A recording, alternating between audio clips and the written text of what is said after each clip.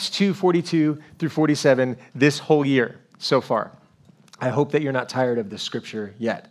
There's a lot in it, and we've been using it as a basis to talk about being rooted and developing and growing our roots. And so we've talked about prioritizing and being intentional so far in like 3 different areas. So our focus and awareness of the Holy Spirit, that's presence. Our investment into other people that we can grow with, that's relationship within the body. And then we've been talking about our willingness to embrace other people outside of our faith and to draw them in and show them the love of Jesus, and that is mission. We talked about mission not being an event, but mission being a lifestyle. Like every time you walk out your front door, you're on a mission trip, because there's always someone that doesn't know Jesus yet or needs to know him in a new way. And so in the final message in this series, we're going to return to this passage one more time, and we're going to talk really about something that's actually instrumental to our deepening of our roots, acts of faith relating to our time and our resources. And we see the first century church prioritizing these and being really intentional about time and resources. And the reason we're talking about this is because our time and our resources are very closely connected. Your paycheck is a representation of your time. Time that you spent on the job, time that you spent investing of your life. And there's a return that comes from that. And so your resources, specifically the money you earn, is a representation of your time. And if one of those things is wasted, then kind of, in effect, the other one is too. The other one's been wasted. And we often talk about like spending. I'm going to try not to use the word spending today. Spending our time, spending our money. Because by definition, to spend something means to consume it, to use it up. If I spend it, it's gone. Right? But to invest it is to put it to use so that it results in a return or a gain. And that's kind of what we see going on with this church in the book of Acts, chapter 2. They're not spending their time doing something. They're not wasting it. They're not consuming that time up and then it's gone. They're also not spending their money in a way that is just frivolous and wasteful and it's just gone forever. They're actually making investments. They're being intentional. They're investing their time with one another in the Word, in the Scripture, in fellowship, in prayer. They're investing in things, activities together that bring a return. They're selling their property and possessions and sharing the money with those in need. So they're investing into other people, and they're worshiping together at the temple. They're sharing meals with great joy and with great generosity. And what we see is that when we spend something, it's lost and gone. But when we invest it, it produces a return, and there's a gain. We want to be really good stewards of what God's given us, especially in terms of things like our time and resources, which are essential, they're valuable, and they're limited. And that's why today we're going to talk about 2 practical, biblical practices that deal specifically with our time and our money. Now, one we've talked about a little bit before in a recent series, and that is Sabbath. Sabbath is a weekly 24-hour period of rest where we don't focus on work. We don't focus on producing something. We don't focus on just getting the job done. That's really hard for a lot of us to do. Even when you're not at work, you're kind of at work. Even when your physical body is not on the job, your mind is going. Your emotions are tied up into it. And it's really hard for us sometimes to take a Sabbath. And a Sabbath is this rest from your labors for 24 hours. A rest from your labors just for a day. Take a day. Like Iron Man said at the end of Avengers. Let's just take a day. Get some shawarma. It's a dedicated time of worship and delight. So it's not a time to focus on work, on getting things done. It's setting that time aside to focus on the Lord, to focus on delighting in Him, to allow Him to speak to you and move you, to embrace those relationships that He's brought into your life, and put aside work for a while, right? Now, the other thing that deals specifically with our money, and by the way, if you're visiting today, I don't always talk about money. I just want to make that clear. It's like, oh, great, I came on this day. You did come on this day, but it's going to be okay. So both of these things, Sabbath and then tithing. Tithing is just a consistent practice of being a percentage giver, giving a percentage of what you've earned to the Lord. We'll talk about that in just a minute. Both of those practices are actually practices of faith. The wisdom of the world tells you, I need to keep everything I've got, whether it's my time or my money. If I sacrifice something, then I've lost it. Then it's just gone, and I'm losing. But godly wisdom says that when we trust in Him, we're willing to set aside time, set aside resources in faith to Him, we actually end up gaining, right? If you could put Sabbath in a sentence, Sabbath is the idea that God can do more in 6 days in my life than I can do in 7. God can do more in 6 days in my life than I can do in 7. I'm going to give a day over to Him, and I'm going to allow Him to produce a return in my life that I couldn't make on my own. If we put tithing into a sentence, it's, I actually don't trust entirely in my own efforts to provide for myself. I can sacrifice a portion of what I earn to God, and I can trust Him to provide everything that I need. So we've already kind of indirectly touched on ways that we can invest our time to deepen our roots, like investing in His presence, investing in relationships, investing in a missional mindset that connects us with other people. So today, we're going to touch kind of on this subject of money, which we don't touch on a lot, but it's important. I don't know about you, I like having money.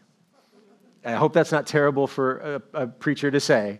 I'm just a human person, and people expect me to buy things, and if I don't have money, then I can't. So it's better to have it than not have it, right? Just in general. But because it has so much power and influence, it becomes a really tricky issue, not only in our lives, interpersonally, but to talk about and to reconcile with our spiritual walk. Sometimes these things get conflated. We kind of get the script twisted, and we act in ways that are contrary to, I think, how God wants us to view our resources. So two really big opposite ends of the spectrum are this in our Christian life. On one end, you've got believers who feel like, well, money is evil. Money's evil, and the more you have, the worse you are, the worse it is for you. So you need to, this is like the monk mentality, right? I just want to get rid of all of my worldly possessions, and in that, I will be free. And so, I mean, you can do that if you really want to. And if God's leading you to do that, that's great. But what that does for us, if we're doing it just out of a resistance to the world, what that does for us is it creates in us a poverty mindset. Like, I'm not righteous unless I'm poor. I can't be righteous unless I'm poor. If I have too much, then I might not be godly. Now, on the other end of the spectrum is people who feel like, well, I'm not righteous unless God's blessing me and I'm rich, right? That's sort of the prosperity mindset. The prosperity mindset that is tying the accumulation of wealth to your righteousness. I'm blessed and not stressed. It's that kind of thing. I've got my father has the cattle on 1,000 hills, and I got Cadillacs in the garage. It's that kind of thing. Where if we're not prospering, then we lack faith. Now, neither of those things are true. It's not true that if you're poor, you're more righteous. It's not true that if you're rich, you're more righteous.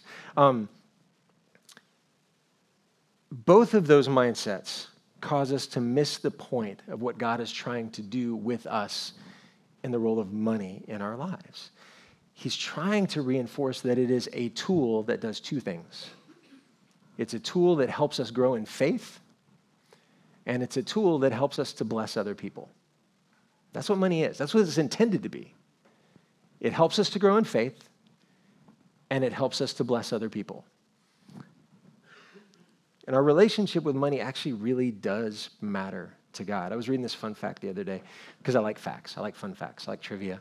There are about 2,000 verses in Scripture that are specifically about money and possessions. And there are about 500 scriptures specifically about prayer and faith. it plays a big role in our lives. It plays a big role in Scripture. So it's worth looking into a little bit. I'm going to share some scriptures that are specifically about resources, possessions, money. Matthew 6:24. Jesus said, "No one can serve two masters. Either you'll hate the one and you'll love the other, or you'll be devoted to the one and you'll despise the other. You can't serve both God and money." You can't serve both God and money. He's not saying you can't have it. He's saying you can't serve it. You can't let it be your master, right? And that's one of the areas where we get it twisted. He's not saying you can't have God in your life and have money in your life. He's not encouraging you to have a poverty mindset and that's going to make you righteous. What he's saying is you can have it, but you can't serve it. Serve the Lord your God and serve him only, right? We actually can become controlled by our money because it's got a lot of power in this world. And it does specific things that are actually God's responsibility, right? It does specific things in this world system that are supposed to be needs that are filled by God. Money in the world can provide us some sense of security, which is actually for us to trust God for. Money can provide comfort.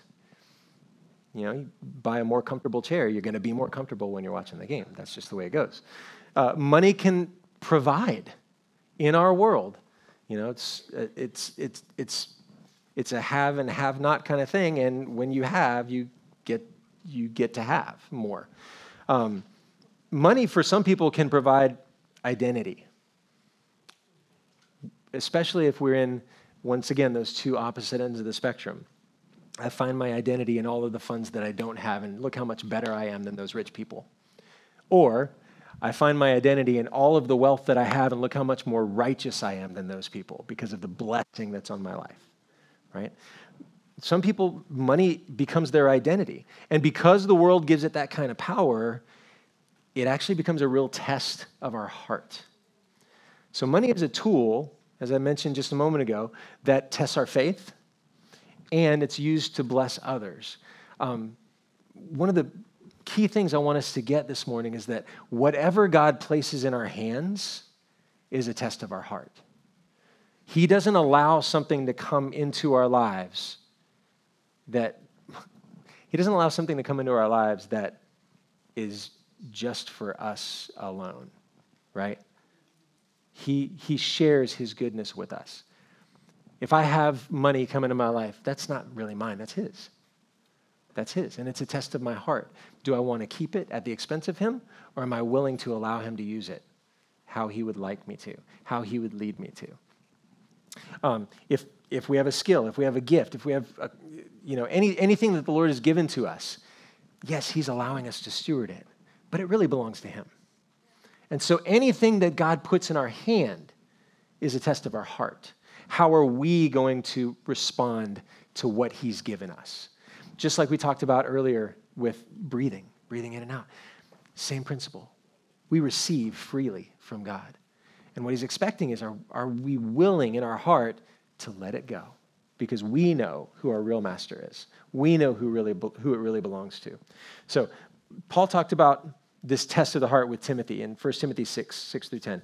He said, "Godliness with contentment is great gain, for we brought nothing into the world, and we can take nothing out of it. But if we have food and clothing, we'll be content with that. Those who want to get rich fall into temptation and a trap, and into many foolish and harmful desires that plunge people into ruin and destruction. For the love of money is a root of all kinds of evil. Some people eager for money have wandered from the faith and pierced themselves with many griefs." This is what we talked about before. God doesn't mind us having it. He doesn't want us to serve it. He doesn't mind us having wealth. He doesn't want it to become our master and dictate what we're going to do with our lives. Jesus also warned about the desire for natural wealth in Matthew 6:19 and 21. He said, "Do not store up for yourselves treasures on earth, where moths and vermin destroy, where thieves break in and steal, but store up for yourselves treasures in heaven, where moths and vermin do not destroy, and where thieves do not break in and steal. For where your treasure is, there your heart will be also." Notice the progression there. Where your treasure is, there your heart will be. I think sometimes we get confused and we think, oh, well, if I really love something, then that's where I'm going to make all my investment. but it's really subtle.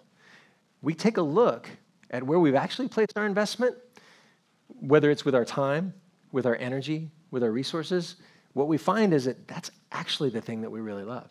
It's not that your heart follows your treasure. Or I'm sorry, it's not that your treasure follows your heart. It's that your heart follows your treasure. He said, for where your treasure is, there your heart will be also. The thing that we give into, the thing that we sacrifice and give of ourselves into, that's where our heart is going to be. That's what really matters to us. God isn't incredibly concerned about where our money is, but he's really concerned about where our hearts are. He's really concerned about where our hearts are. Whatever he places in our hands is a test of our hearts. And so, as I mentioned earlier, and if this is a phrase, if you're newer to church and this is a phrase that you haven't heard before, or you've been around church a while and this is a phrase that kind of gives you a little bit of a, stirs you up a little bit, I'm going to talk very quickly about a simple and practical and concrete way that we can show God that he is our master, and we can show him where our heart is with what he's placed in our hands, and it's called tithing. Tithing.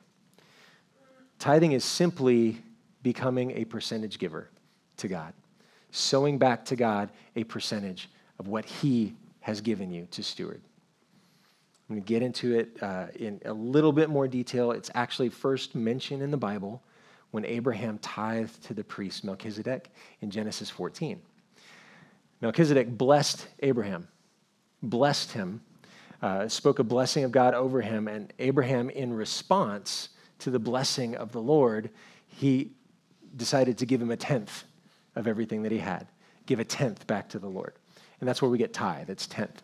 Give a tenth back to the Lord. So what I think is interesting about that is so many times we talk about tithing, we talk about sowing into the church, into God, into the body of Christ, and we think, oh, that's one of those law things. Genesis was before the law. Law didn't come until a couple books later. So Genesis 14, we see that giving back to the Lord from what he's blessed us with is not an act of law. It's an act of worship. It's an act of love. It's an act of thankfulness for the blessing that we've received. Abraham received a blessing from God from Melchizedek, and it blessed him so much that it motivated him, I need to sow into the Lord. So tithing is not part of the law. Tithing is an act of worship, and it originates in thankfulness. I'm going to go to Deuteronomy 14. There's something really cool in here that I want to show you. Deuteronomy 14, 22 and 23. This is instructions from God to his people about how the tithing thing works. And for us, we have to consider it like finances and not like crops, unless you're like the DeYoungs and you have a farm. So 14, 22 through 23. You must set aside a tithe of your crops, 1/10 of all the crops you harvest each year. Bring this tithe to the designated place of worship, the place that the Lord your God chooses for his name to be honored, and eat it there in his presence. This applies to your tithes of grain, new wine, olive oil, the firstborn males of your flocks and your herds. Doing this will teach you always to fear the Lord your God. I want you to take a look at verse 23, because sometimes when we talk about tithe, and by the way, this is not a message designed to have anybody give today. We already received the offering. That's all done. This is a message about the condition of our heart, and what are we willing to steward, and how are we willing to respond to God's request that we sacrifice of ourselves for him. So verse 23, he just told them, bring a tithe of all your crops. Bring 1/10 of everything that you've grown, all your oil, all your livestock, all your chickens, all that stuff. Bring all your grain, bring 1/10 of it, and bring it to the house. And he says, bring this tithe to the designated place of worship, the place the Lord your God chooses for his name to be honored, and eat it there in his presence. I think sometimes when we think about the tithe, when we think about giving an offering to the Lord, and a tithe means 10th. In reality, sometimes a 10th is maybe not doable. But I think wherever we are, whatever we are able to do, whatever percentage we are able to do, we should start there and just be consistent and say, Lord, this is what I have. This is what I have, and it is for you, and it will be for you. And I believe that in giving this to you consistently, that you're going to bless me with more because you promised that you would. And then God's willing to work with us, right? So God is instructing them to keep 90% of all their crops, and they can sell it, they can eat it, and it's going to feed themselves. I think when we talk about tithes, sometimes we think, oh, well, I'm spending that. That's just gone. I don't get to use that. I really could use the whole 100. Here's the really cool thing. He's not telling them to set aside the 10% and just throw it away or flush it or consider it gone, lock it away in a safe room or something. He actually instructs them to bring it to the place of worship, and he says, quote, eat it there in his presence. So the 90% is theirs, so they can consume it. The 10% that they sow is going to the Lord, not so that it goes away, but so that they can consume it, so they can partake of it. Everything that they've earned is for God to use to feed them, whether it's physically or spiritually. We bring our first and our best to our designated place of worship, and it's not lost. It's not lost. It's added to the storehouse. And in this weird way, I don't do math, but I think 100% is usually like all we got, right? You got 100% of something, that's it. But what God's done here is he said, you keep 90% and you eat off of that. And then the 10%, bring it into the storehouse. Well, we've got other people bringing their percent, and the storehouse is full, overflowing to more than my 100%. But I bring my 10% in, or my 5%, or my 1%, or whatever it is that I'm able to commit and dedicate to the Lord. I bring that in, and it's in the storehouse of God, and it mixes with the other things that are in the storehouse of God, and I get to partake of more than 100% of what I've earned because of the way that God has designed it. He's instructing them in this scripture to dedicate 10% to him, and in doing so, he opens up the possibility to partake of the abundance of over 100. Tithing is about honoring God by giving him our first and our best. And sometimes it's a really super easy practice, depending on if the bonus came in that month or whatever. Sometimes it's a real test of faith. It's a real test of faith. But whatever he's put in our hands is it's a test of our heart. So I want to share really quickly 3 just key ideas to leave us with about tithing, about percentage giving to the Lord. First off is that tithing is not a transaction between you and the church. It's not a transaction between you and the church. It's not payment for goods and services. Thank goodness, because what you get here, it's not a transaction between you and the church. It's an act of worship between you and God. Wherever he plants you, bring it to the house of worship that he has designated for you to bring it to. Wherever he's planted you, he's asking you, sow into that place because that's where I've planted you. That's where I've asked for you to sow in. That's where I've asked for you to develop roots and to grow. Second thing, tithing is an act of worship, but it's also a very pragmatic approach. It's very practical. Individually, as an individual, the act of sowing into God, the act of tithing, the act of being a percentage giver, it teaches me who my master is. It keeps money from replacing God as the key important thing in my life. So as an individual, it's a blessing to me to get into the practice of releasing and not holding on so tightly. It helps me to keep money from replacing God as the top priority. And corporately, it fills the storehouse so that needs can be met. So that needs can be met. So that we can reach out and bless other people outside of this sphere. So that if there's a need here, we have what we've all sown in and we can all eat from that. We can all draw from that. Third thing, tithing is about love and not law. I mentioned this last week with taking the risk when we're talking about having a mission mindset, right? Getting outside of our comfort zone. Anytime you go and reach out to somebody else, it's a risk. It's an interpersonal risk. You risk getting rejected. You risk it's an anxiety-filled kind of thing. Tithing is like that as well. It's a risk in our minds, But it's about love and not law. It's a discipline that develops our dependence upon God. It develops our dependence. We are willing to live on less than the 100% and sow that other percent into him. And what we find is that when we do that, he opens doors. He creates opportunities. He gives back in favor, things that we didn't expect, things that we didn't ask for, but blessings just come. So it's a discipline that develops our dependence upon God. It's also a discipline that develops our intimacy with God because we learn to trust him. We learn to trust him with what he's put into our hands. We breathe in, and we learn to trust him with what we breathe out. Now, it's just one way that we learn to trust God, but it is a way. We trust him to have control over our finances, and when he has control over our finances, he has control over our hearts, because where our treasure is, there our heart will be. And we see him come through. We see him provide, and it raises our expectation and our faith that he's going to do it again. Right? We've been talking about developing roots. We've been talking about growing deeper, becoming more unshakable in our faith, so that when the winds come and when the storms come, we can stand strong. And this is what we're talking about here today, is just one more test of our faith, one more way that we can show God, I trust you. I trust you when I'm welcoming in your presence.